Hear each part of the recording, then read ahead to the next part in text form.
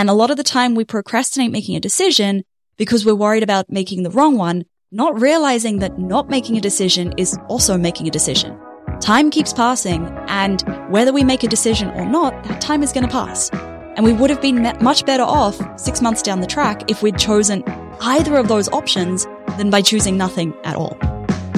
Welcome to Imperfect Action. I'm Steph Taylor. For years, I read all the books, downloaded all the freebies, and did all the courses. But it wasn't until I started taking imperfect action that my business had its first $1 million year. Imperfect action is about doing things before you're ready, prioritizing consistent action over perfect action, and moving forward, even when you're not sure you're doing it right. On this show, you can expect mindset advice, actionable marketing tips, and strategies to build a business that brings you more profit, more freedom, and even more joy. Are you on the list to get my daily Biz Boosters? Every day, I'll send you a bite-sized prompt designed to help you grow your business in a more intentional way. Sign up at stephtaylor.co/DBB or at the link in the show notes. Hey, welcome back to Imperfect Action. This is episode 573.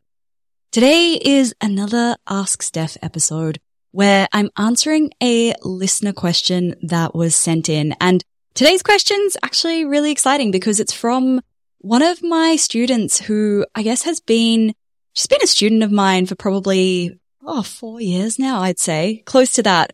So it's really exciting to be able to answer this question from Renata Bernardi, and it says, "Hi Steph, congrats on the podcast rebranding. My question to you is this. I'm torn between A, scaling what I've achieved with my current offers, or B, creating a new offer to service my existing students and clients. They have been asking for a community, but I can't do both right now. What would you recommend that I do first?" And then the second part of the question was, "I also wanted to know if you think investing time in writing your book was worth it." Again, a lot of people have asked, how come you don't have a book yet? But I can't see it being a good ROI at the moment. Love your work. I've launched 3 times using your methodology and it gets better every time. Thank you, Renata. I'm going to start by answering the second question first because I think that's probably the easiest answer for me. I found that it was worth it because actually, even just this morning on one of my Launch Magic calls, one of my students said that she came across me through seeing my book on Amazon, and that's how she came into my brand universe.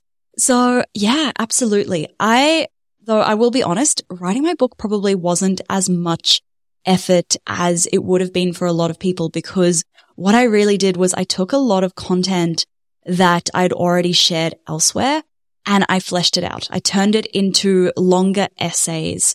And rather than having to structure a book in chapters, I structured it in essays. And if you haven't seen the book, it's called 99 Launch Lessons. You can grab a copy at stephtaylor.co/book.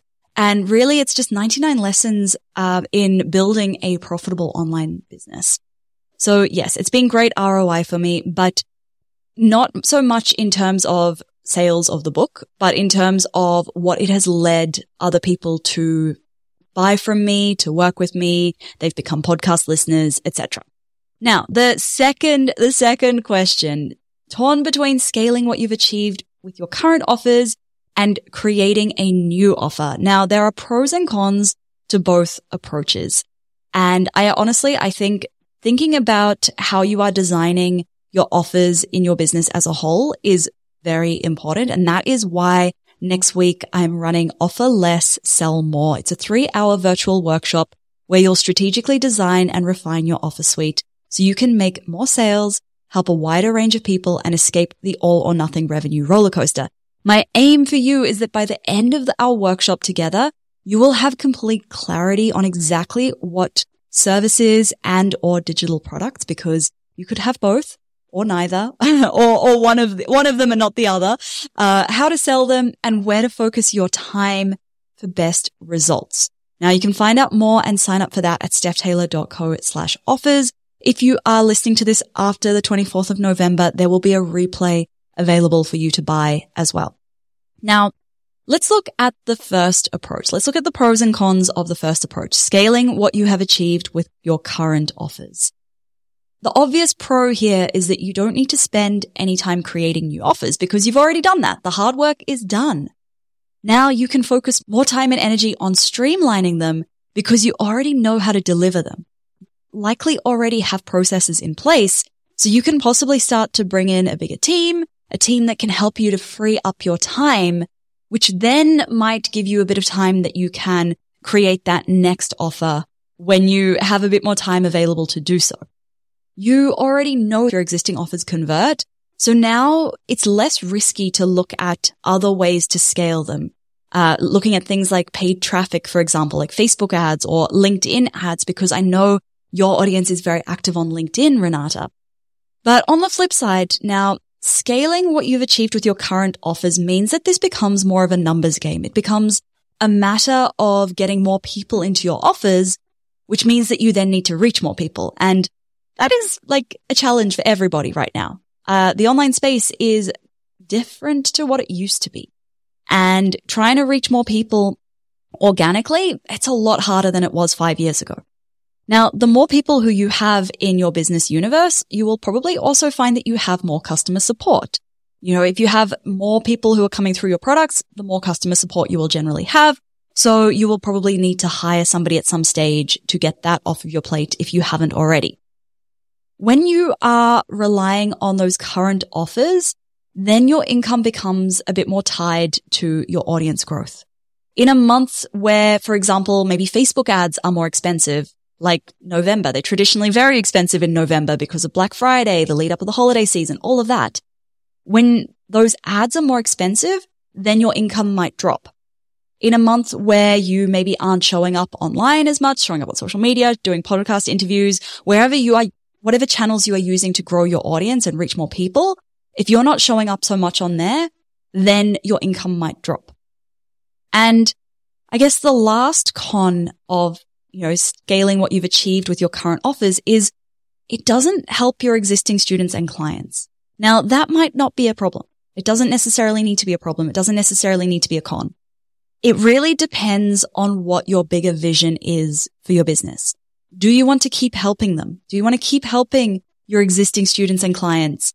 Maybe helping them with new challenges or helping them in a deeper way than before?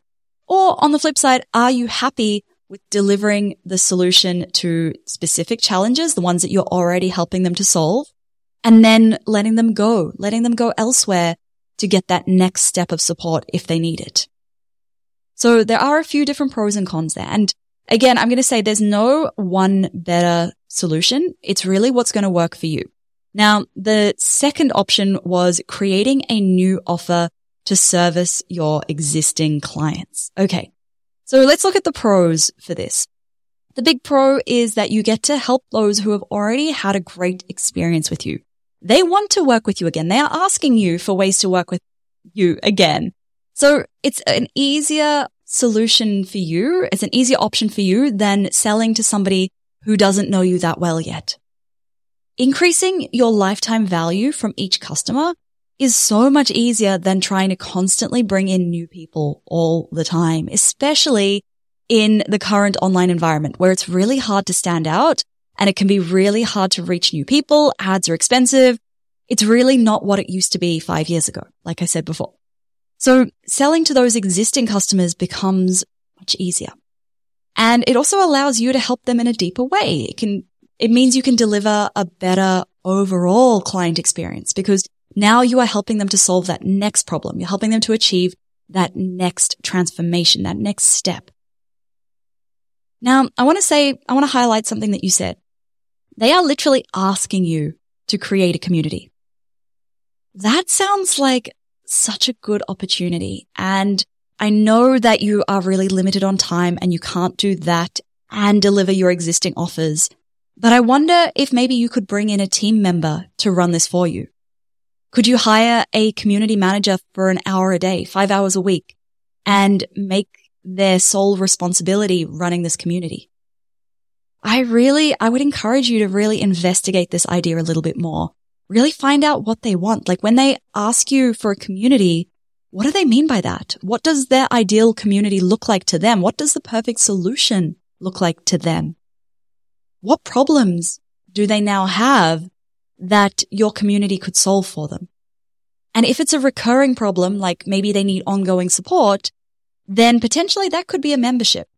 And the recurring income from the membership would then cover the costs of having someone manage the admin, having somebody manage the community, and ultimately be profitable over and above those costs. And then once you have created this new offer, then maybe your focus shifts to scaling your other offer, because now you know that there's a natural next step for somebody who completes the first one. Knowing that each time you launch that existing offer, that first offer, you're going to be adding more people into the overall journey, the overall pipeline, which means that their lifetime value is going to be higher, which means that you can spend more time and energy to acquire a new buyer for that offer. Your return on investment becomes a lot higher because the lifetime value is higher. Now, obviously, the downside to this option is it does take a lot more time to create and deliver new offers than it does to simply launch an existing one over and over again. Once we've created an offer, we've created all of the assets to promote it, we've got the sales page, we've got cart open emails. All it then becomes is tweaking the marketing, tweaking the messaging each time we launch it. But we're generally not having to reinvent the wheel, so it's not a whole lot of work. But when you're doing something new, now you've got to create the new offer, you've got to create the new assets to launch it, all of that. And it can be risky, I know. Even though they have asked for it, there is no guarantee they will pay for it. There's never a guarantee that they will pay for something until they actually do. You don't know how it's going to convert until you launch it. So yes, it's risky. You are investing time and possibly money as well into something that isn't proven to convert. But that is also the nature of business in general. And I think we have to be open to a little bit of risk because honestly, if it were risk-free, everybody would do it. Greater risk, greater reward, nothing ventured, nothing gained, all of those things, right? We need to bear a little bit of risk because we don't know what stands on the other side of that risk until we actually take that step. Okay, now there's another two options that you didn't include in your question, and you might have already discounted these options, which is fine. So option 3 is to create a new offer that comes before your existing offer. So it doesn't need to be as big as a community or as big as a next step offer, but it could be something smaller, something that solves a problem somebody has before they can solve the problem that your existing offers solve. So they might have a problem that needs solving before they will even be in a headspace to solve the next problem that your offers solve. It might be lower ticket. Actually, probably would likely be lower ticket, but the aim here isn't to generate a lot of cash. It's not to generate a lot of income. It's more there to give them a smaller win and nurture them into your next offer. And this could be really simple. It could be a live workshop. It could be a mini course. It could be anything. As long as it's aligned with your strategy, it doesn't matter so much what the format is. It matters more what the outcome is and what the overall goal, the overall strategy is. And that's really why I created Offer Less, Sell More, because it's not about just adding in extra offers to your business. It's about intentionally designing, what do I want this to look like? What is that journey that I'm taking people on where I can bring them back to buy from me again and again, rather than just letting them pick and choose things and then they go off on their merry way and I never see them ever again. So really thinking about what is that strategy? What is that journey going to look like?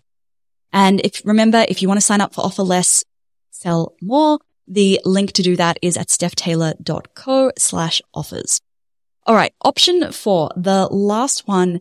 And this is the option I do not recommend, but I'm putting it in here because it is still an option. Even though it's not a decision, we are still doing this when we don't make a decision. And that is sitting in indecision between the options. Pick one. Anything will be better than doing nothing. And a lot of the time we procrastinate making a decision because we're worried about making the wrong one, not realizing that not making a decision is also making a decision.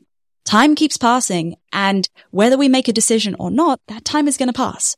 And we would have been much better off 6 months down the track if we'd chosen either of those options than by choosing nothing at all. So I just want to make that one very clear. I know it's very hard when you're like, oh, which is going to be the better one? Just pick one. Honestly, either one of them will be better than nothing.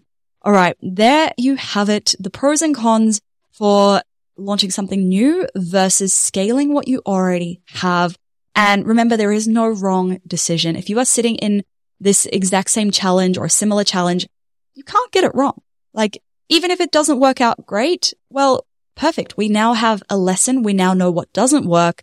So now we can focus on what will work. That is it for today's episode. If you have any friends who are struggling with this challenge, please share this episode with them. And if you haven't already followed or subscribed this podcast, make sure you hit the plus in Apple Podcasts or the follow in Spotify. Thank you so much for listening. Catch you next time.